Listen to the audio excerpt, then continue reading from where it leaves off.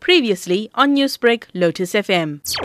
The really absolute incident are unknown. However, Rescue Care Paramedics arrived on scene to find a male beneath him in his 20s had sustained a gunshot wound to his body. He was assessed on the scene and there was nothing more paramedics could do for him, and he was declared deceased on the scene. Paint us a picture of what the scene actually looked like. As per the medical on the scene, there was a single vehicle with the body, but we don't know what exactly happened.